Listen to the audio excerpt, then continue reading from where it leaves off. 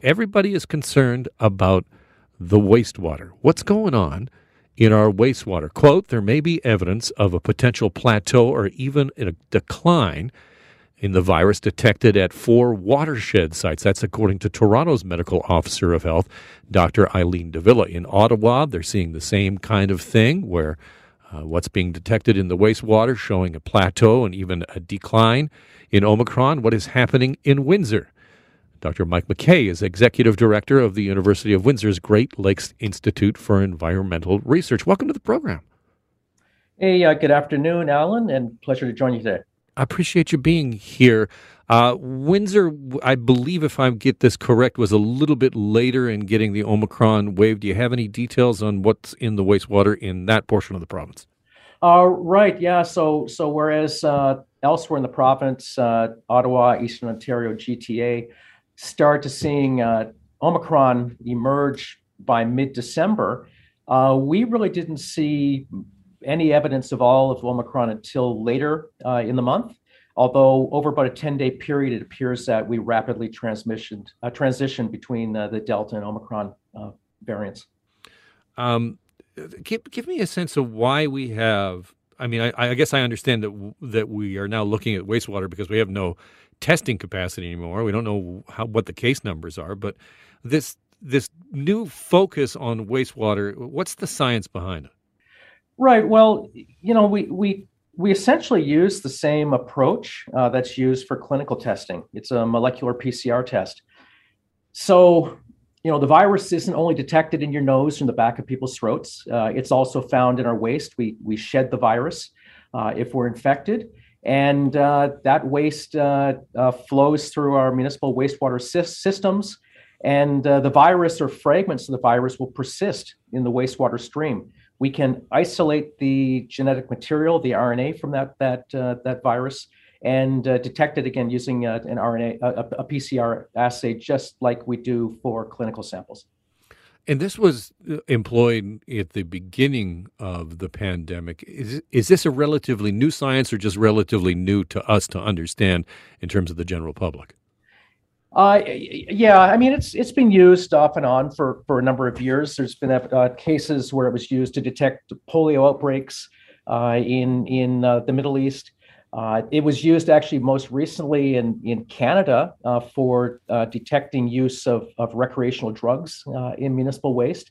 But its application for public health, for monitoring diseases, pathogens in our waste, really is relatively new. And I think its profile has been elevated through the COVID pandemic.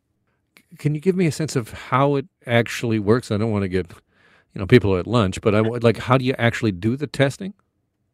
Right. So we rely a lot on our partners with the municipalities, the wastewater treatment plants, for their regular process or regulatory sampling. They collect samples of wastewater that flow into the plant, oftentimes in a 24-hour composite sample, so withdrawing a small volume over a period of 24 hours.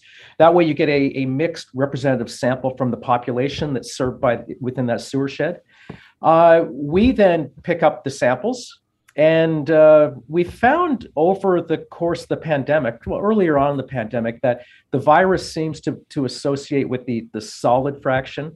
And so the first step in processing usually means trying to partition the sample between solids and dissolved phase. And then we can actually isolate the genetic material associated with the virus and anything else in the solid waste from that sample. But then there's the PCR that allows us to specifically target SARS-CoV-2.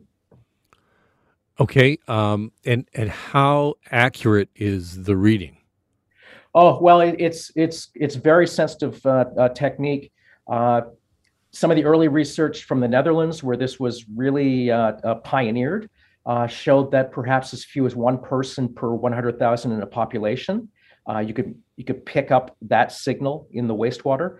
So highly sensitive. And we've had the better part of 18 to 20 months to allow this technique to evolve and mature. And so we're quite confident with our readings now. What's your sense of what we're going to see in the next couple of weeks?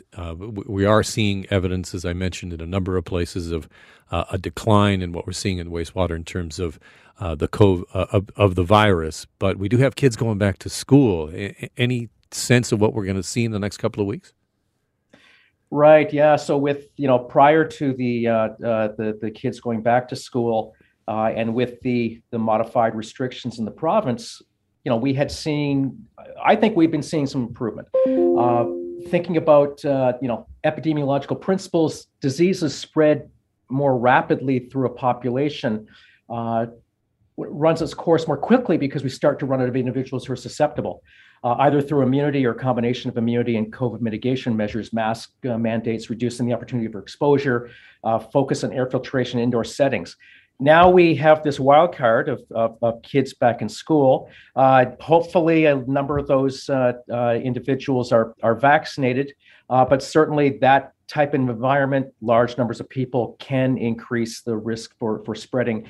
So it's early days. I guess most of Ontario yesterday probably had a snow day. So we may start seeing some evidence of this increased transmission in the coming days. But we're hopeful. We've been looking at progression in other jurisdictions in the U.S., for example, where children have been back in school, and we've seen a relatively compressed wastewater signal where it rose, it spiked, and it's come down again relatively quickly. We're hearing of reports elsewhere in the province of maybe the wastewater signal plateauing, so we're optimistic. Well, that is some great news. Mike, I appreciate your time today. Thanks again. Thank you very much. That is Dr. Mike McKay, who's Executive Director of the University of Windsor's Great Lakes Institute for Environmental Research, talking about what's going on in the wastewater. Fascinating stuff. Love it.